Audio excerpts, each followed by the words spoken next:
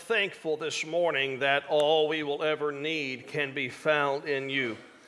We're thankful that you are our hope, that you are our glory, that you are worthy of all the worship we can give you today. And I pray that you have been honored and glorified by that worship.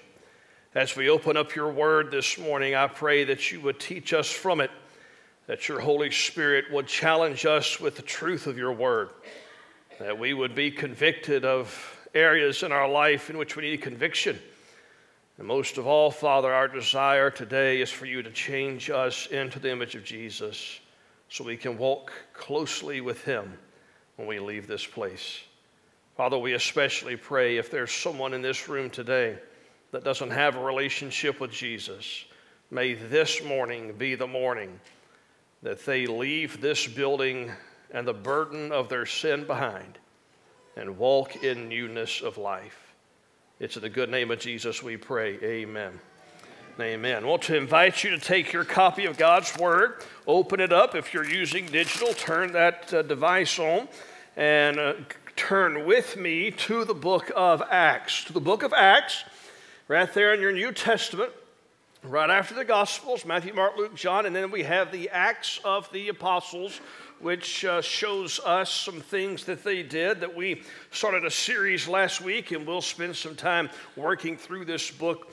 This time next year, we will be gearing up for the Summer Olympics, where athletes from all over the world will gather in Paris, France, and they'll have the highest level of competition and some of the most well-known and exciting sports, even some new ones like I heard breakdancing is going to be introduced this year. So I'm quite looking forward to that. You'll never see me compete. You won't see me compete in any of them, but especially that one.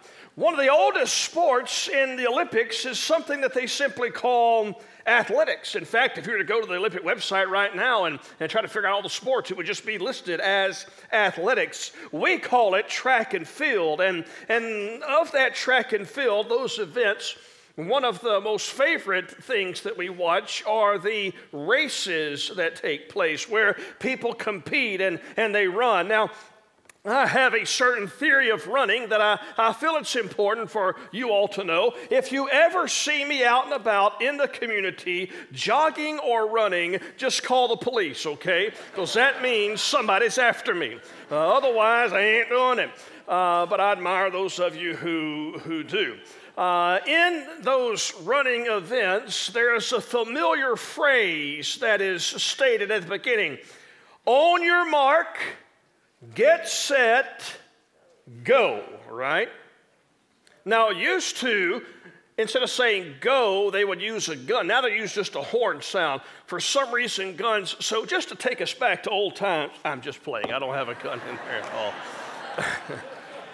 I know I don't have to have one in here because I know there are more guns in this room right now than there are Bibles, all right? I understand that.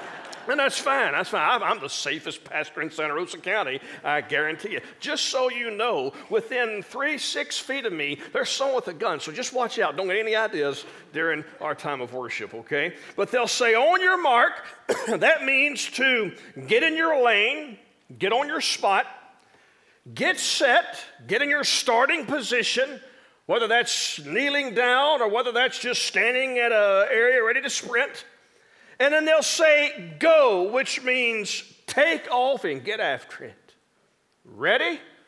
On your mark, get set, go. Now, we're looking at the book of Acts for the next several weeks and even the next several months. And the story of Acts is the story of God's church. It's the story of God's people who have been told by God, in essence, on your mark, get set, and go. When Jesus was on this earth, he gave several instructions to his followers, and in those instructions, he told them to go. He told them that they are to live sent. That's why I've titled this series Sent, because it's what we see the people of God doing in the book of Acts. The church is being sent into all the world. The Great Commission comes to mind when Jesus appeared before those disciples in Matthew chapter 28, and Jesus came and said to them that all authority in heaven and on earth had been given to him, and Jesus told them, "Go, therefore, and make disciples of all nations." You don't get all nations unless you go. Jesus himself told us again in John chapter 20 and verse 21, a verse that you will see dozens of, maybe probably every Sunday that we talk about Acts. I'll reference John chapter 20 and verse 21, where Jesus said, "As the Father has sent me, even so I am sending you." Notice that phrase, has sent, am sending. Jesus said, just as I have been sent, I am sending you. And the book of Acts is a record of the apostles and the church living out these commands, being sent into the world with the gospel. But I want you to notice the title that I've assigned to this sermon today. One small word is missing. Did you catch what word it was? The title of the sermon is "On Your Mark, Get Set, ... So I've left out go. I've left out a word. What word did I leave out? Go. Now, they will definitely go, and they will definitely be sent in the book of Acts. But before they can go, they have to be prepared and ready. Before they go, they have to be on their mark, and they have to get set.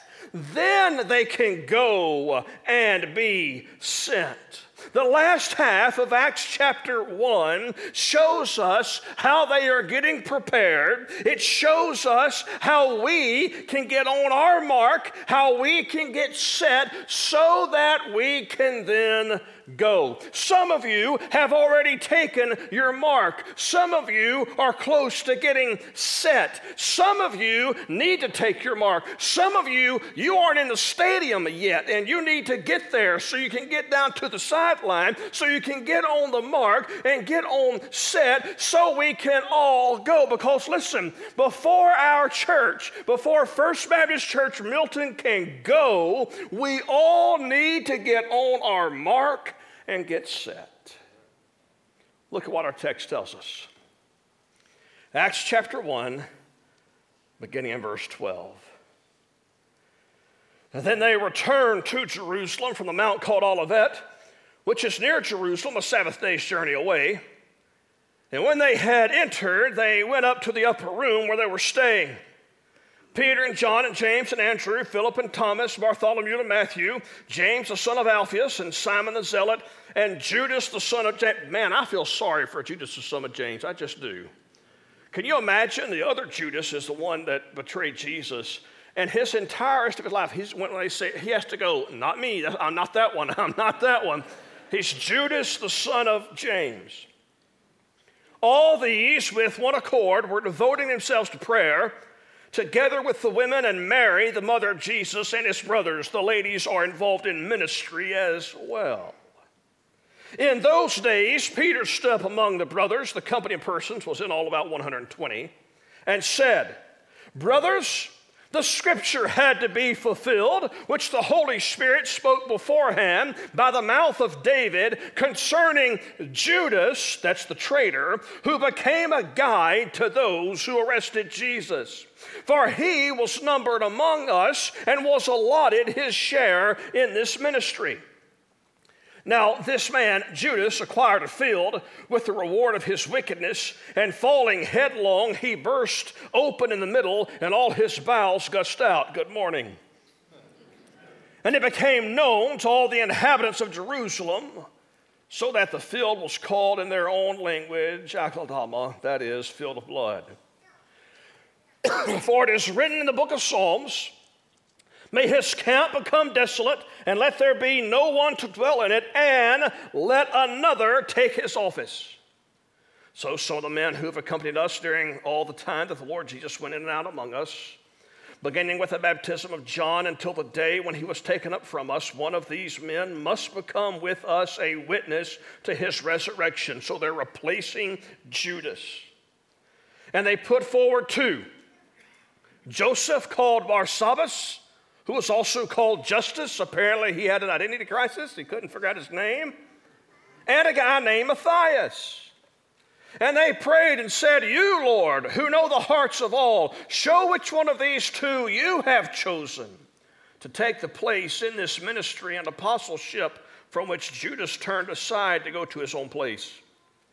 And they cast lots for them, and the lot fell on Matthias, and he was numbered with the 11 apostles. They had to go through this process before they were ready to go. This process that's taking place in this text, this is them getting on their mark and getting set. And then they do some things here at the end of chapter 1 that puts them in the position so in chapter 2 they are ready to go. I want to bring to your attention this morning 3 things that allowed the apostles to get on their mark and to get set, that in the following chapters of Acts they are ready to go. 3 things that you and I need to be sure we are embracing as well. First is this: they had the right practices.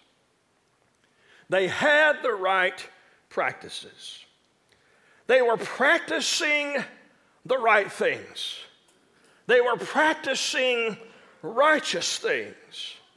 Doing that which was righteous put them in a place where they were ready to go, where God called them to go, and they were ready to be sent to where God had directed them. Now, some of these processes seem kind of small, but I want you to understand that it's in the small things that God grows us and that God develops us.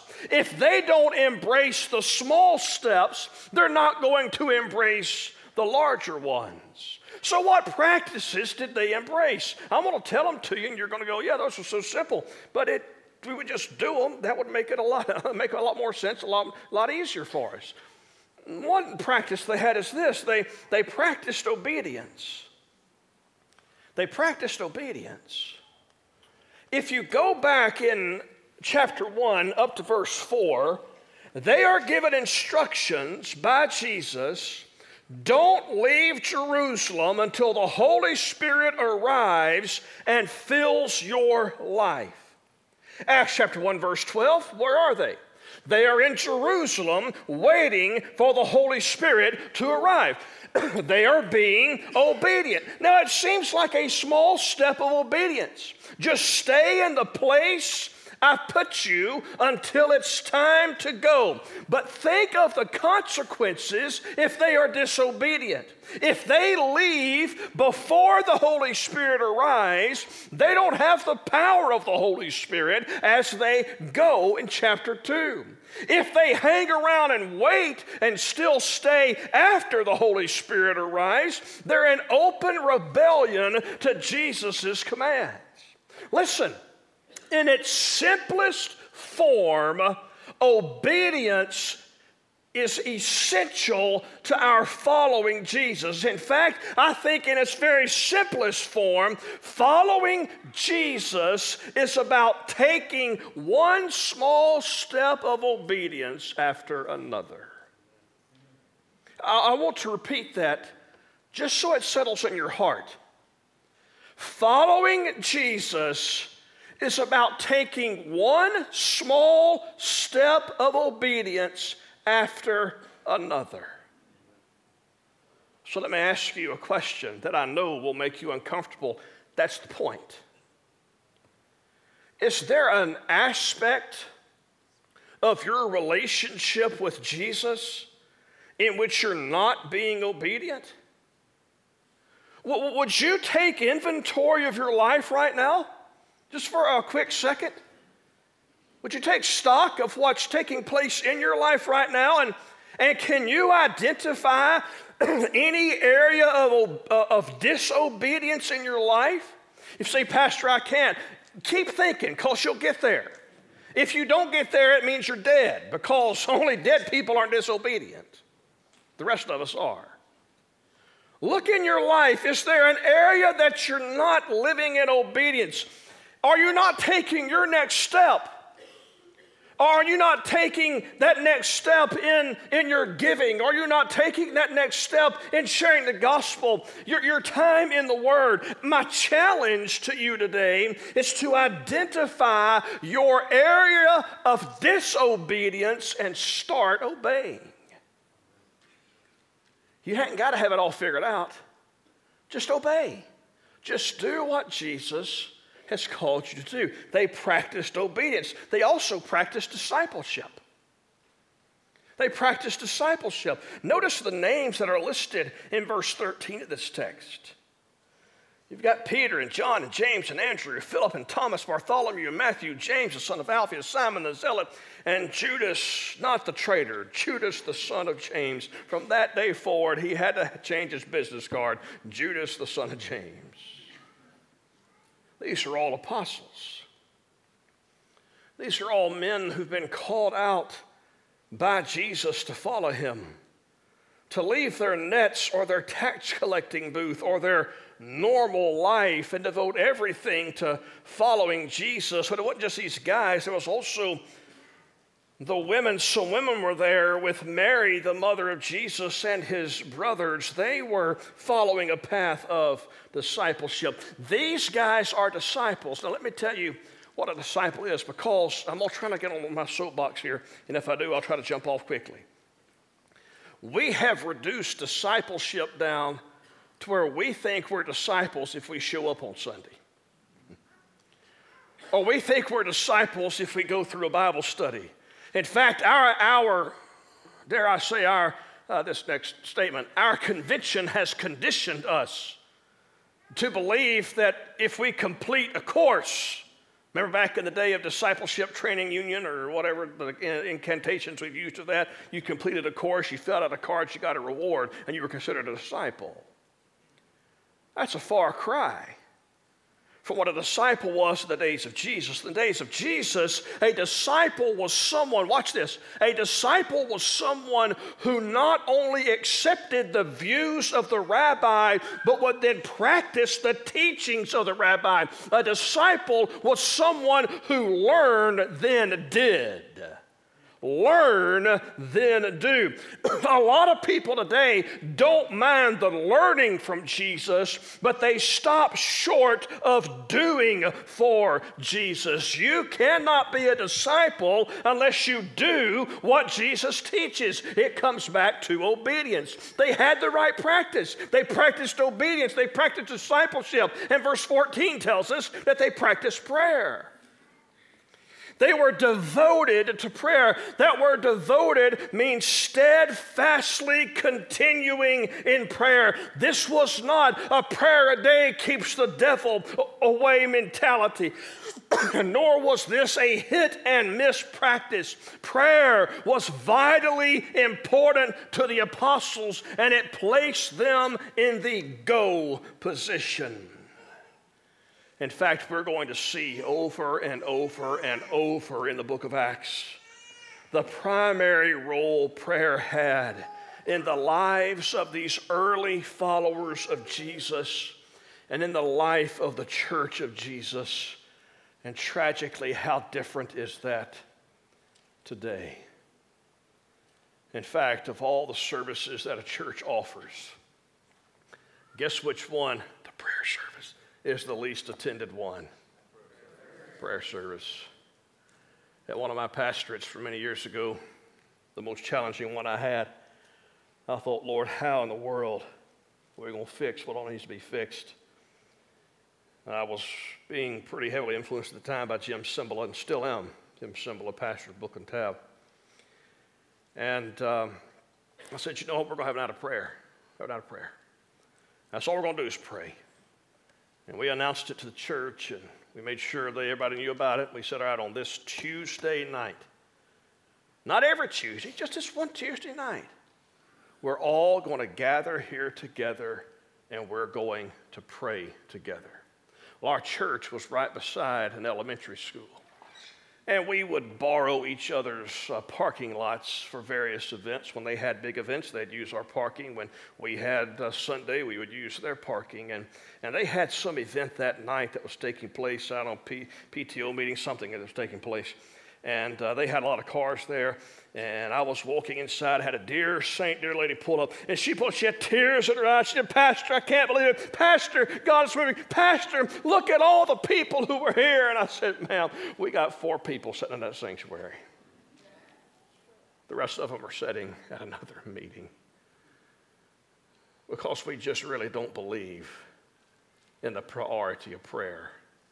But don't worry, as we go through Acts, we're going to stress the priority of it. Is prayer a common practice in your life? Do you spend time talking to the Lord? Nothing will get you in a go position quicker than speaking to the Lord and then listening to Him respond to your prayer. They had the right practices: obedience, discipleship, and prayer. Are you practicing these spiritual disciplines in your life? If you want to get ready to go, if you want to be prepared to go, if you want to get on your mark and get set to go, start the right practices. Second, and I promise they're much shorter than the first. I see some of you getting nervous. Second, they had the right purpose. They had the right purpose. Ultimately, what's happening in our text is that a replacement is being sought for Judas. This was the purpose for their meeting among the 120 disciples who started to follow Jesus after his ascension. Their purpose, therefore, was to do what God, through Scripture, expected and commanded them to do. You notice in verse 16, verse 20, there are a couple of references to how Scripture had to be fulfilled. You need to do this so you can do what God has called you to do. There was no ulterior motive. Notice, their only motive was to do what God wanted them to do. They don't use this opportunity to push their own personal agenda. They don't use this opportunity to try to get their own way. They don't even use this opportunity to gossip about how lousy an apostle Judas had been.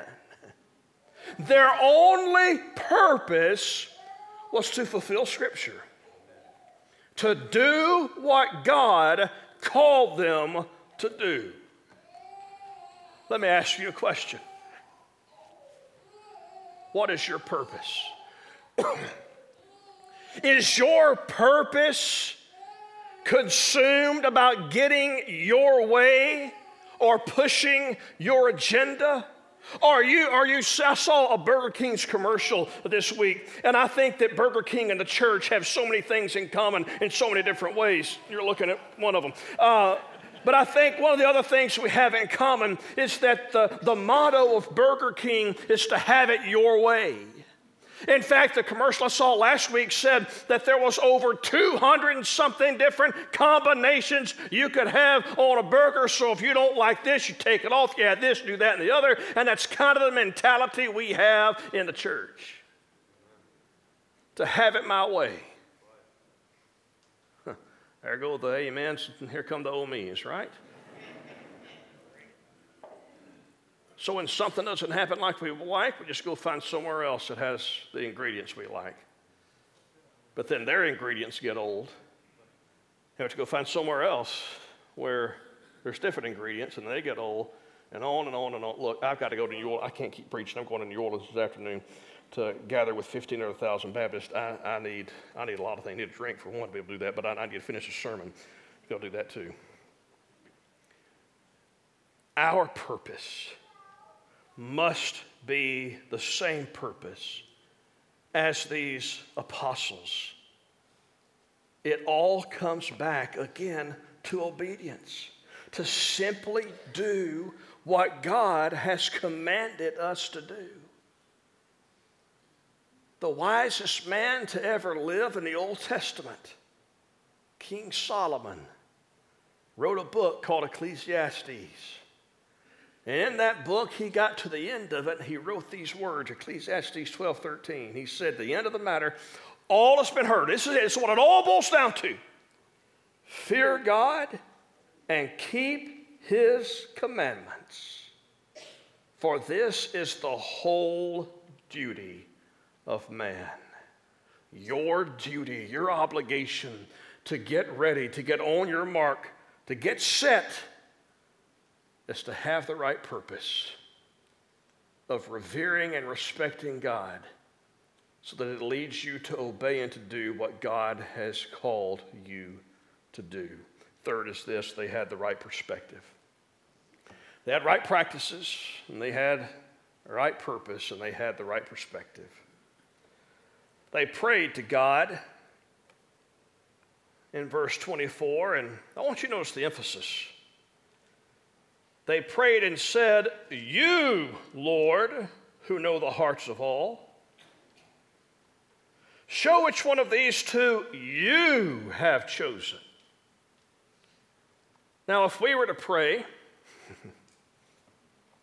we would say, well, you, Lord, you do know a lot of things, but I think I know this a little bit better than you. Oh, we never say it, but the way we live says it. We'd say, Lord, would you show us which one you have chosen as long as it's the same one we've chosen? Lord, I don't mind following you if you just take me where I want to go. Lord, I don't mind loving people if you'll make them lovable. Lord, I don't mind doing what you're calling me to do so long as it doesn't make me uncomfortable, unhappy, unsatisfied, whatever else. Lord, my perspective, Lord, is I'll follow you until it's inconvenient. That's not the perspective that these apostles had. You, Lord, you have chosen. We want to see people as you see them, Lord. We want to make a decision, Lord, that you would make. We want to see things as you see them. We want to desire the things you will desire. We want to choose the things, God, that you will choose. The perspective comes down to whose view you have when it comes to life. Do you see things from how you desire them to be, or do you see things from how God desires them to be? Here's what I want you to know about perspective. Perspective is an issue of stewardship, and it's also an issue of ownership. If I own my life, then I have every right to choose my perspective. But if someone else is Lord in my life, they have the right for me to have their perspective. The Apostle Paul asked a question, and he answered it in 1 Corinthians 6, 19, 20. He said, do you not know that your body is the temple of the Holy Spirit? He said, you are not your own, for you have been bought with a price. So glorify God in your body. Listen, I know this is not popular. Listen, I know nothing in our culture will encourage us to give up our perspective and to embrace someone else's. Scripture, however, calls us to allow Christ to live through us because the Holy Spirit lives within us. That's why Paul said in Galatians 2:20, I've been crucified with Christ. It's no longer I who live, but it's Christ who lives in me. My perspective is now his. And the life I now live in the flesh, I live by faith in the Son of God who loved me and gave himself for me. But may I issue you one more challenge? Will you this week, will you make this your prayer? I'm serious. I'm going to make it my prayer. Will you make this your prayer this week? Lord, let me see my life from your perspective. Let me see myself the way you see me. Let me see my circumstances the way you see them. Lord, help me see people the way you see them. Let me see your church from your perspective. And if we would get our perspectives aligned with God's, one, it'd make my job a whole lot easier. It would also advance the kingdom of God, because it would put us in a position to where we're on our mark and we're set and we're ready to go. See, God's call to the apostles in our text was to get them on their mark, to have them get ready so that at the appropriate time they could go. That time came for them, and that time, church, has come for us. That time for you is now. Today is the day to go. Today is the day to determine to live as a follower of Jesus who has been sent into this world to join God in his mission of redemption. You are on your mark. You are set. Now it is time to go. May we embrace the right practices. Let us find and fulfill the right purpose, and let's seek the right perspective. So we're ready to go for Jesus. Let me say one more thing and I'll wrap it up.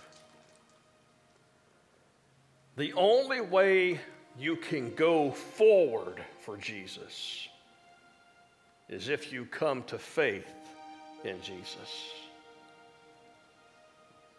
You can't go unless God's already got. You can't be sent unless your sins are forgiven. Everyone in this room today, we're part of one or two camps. We're either part of God's kingdom or we're not. We've either accepted Jesus as Lord and Savior or we haven't. We've either asked him to forgive us of our sins or we haven't. We're either headed to heaven or we're headed to hell. That's all two options. So for those of us in this room today who are headed to heaven, may I remind you that God's goal is not for us to sit on our blessed assurance until it's time to go to heaven. May I remind us that God's calling for us is not to sit, it's to be sent. It's not to hang around holy huddles. It's to go into all the world. And if you aren't called to go to the other side of the world, I know you're called to go to the other side of your street. And so for those of us here today who have a relationship with Jesus, I don't know where you are on your mark or in the stadium or where, but I know where you need to be. Let's get ready. Let's embrace the right practices. Let's ask God to help us fulfill his purpose for us. Let's get the right perspective. Look at life and the world from his eyes. And let's go. And for those of you in this room who don't have a relationship with Jesus, I'm not asking you to go anywhere. I'm asking you to come to Jesus today. 2, as best as you know how, confess your sins to God, admit that you're a sinner, declare to God your trust in him, declare to God that you believe that Jesus loves you and that he came and died for you, and trust in his work. Because once you come to faith in Jesus, you are ready to go. Either way it is, everyone in this room, we should be coming or we should be going. Will you do that today? Let's bow together and pray. I'm going to pray. When I finish praying, we're going to stand and sing about our thankfulness for the blood of Jesus to cover our sins and the sins of the whole world. But the good news is only good if it gets there in time. And so whatever the Lord may be leading you to do, to pray for someone in your family, your circle of friends, in your neighborhood that doesn't have a relationship with Jesus, you pray for them. If you want to have a relationship with Jesus, I cannot give that to you, but I can point you to the one who has that relationship, Jesus himself, and I can share with you what he says about that relationship. Maybe the Holy Spirit has worked in your heart today and you've become convinced that it's time for you to get ready and get on your mark and get set, and now it's time to go. Whatever God's placed upon your heart today, my only ask is and will always be that you say yes to God. Because at the end of our lives, he's the only one to whom we will answer. So, Father, today, I pray that you would help us take the next step in our relationship with you. And that next step may be a first step. There may be someone here today that doesn't have that relationship with you, but maybe someone in this church has taken the command to go and they've shared the gospel with that individual. Father, I pray that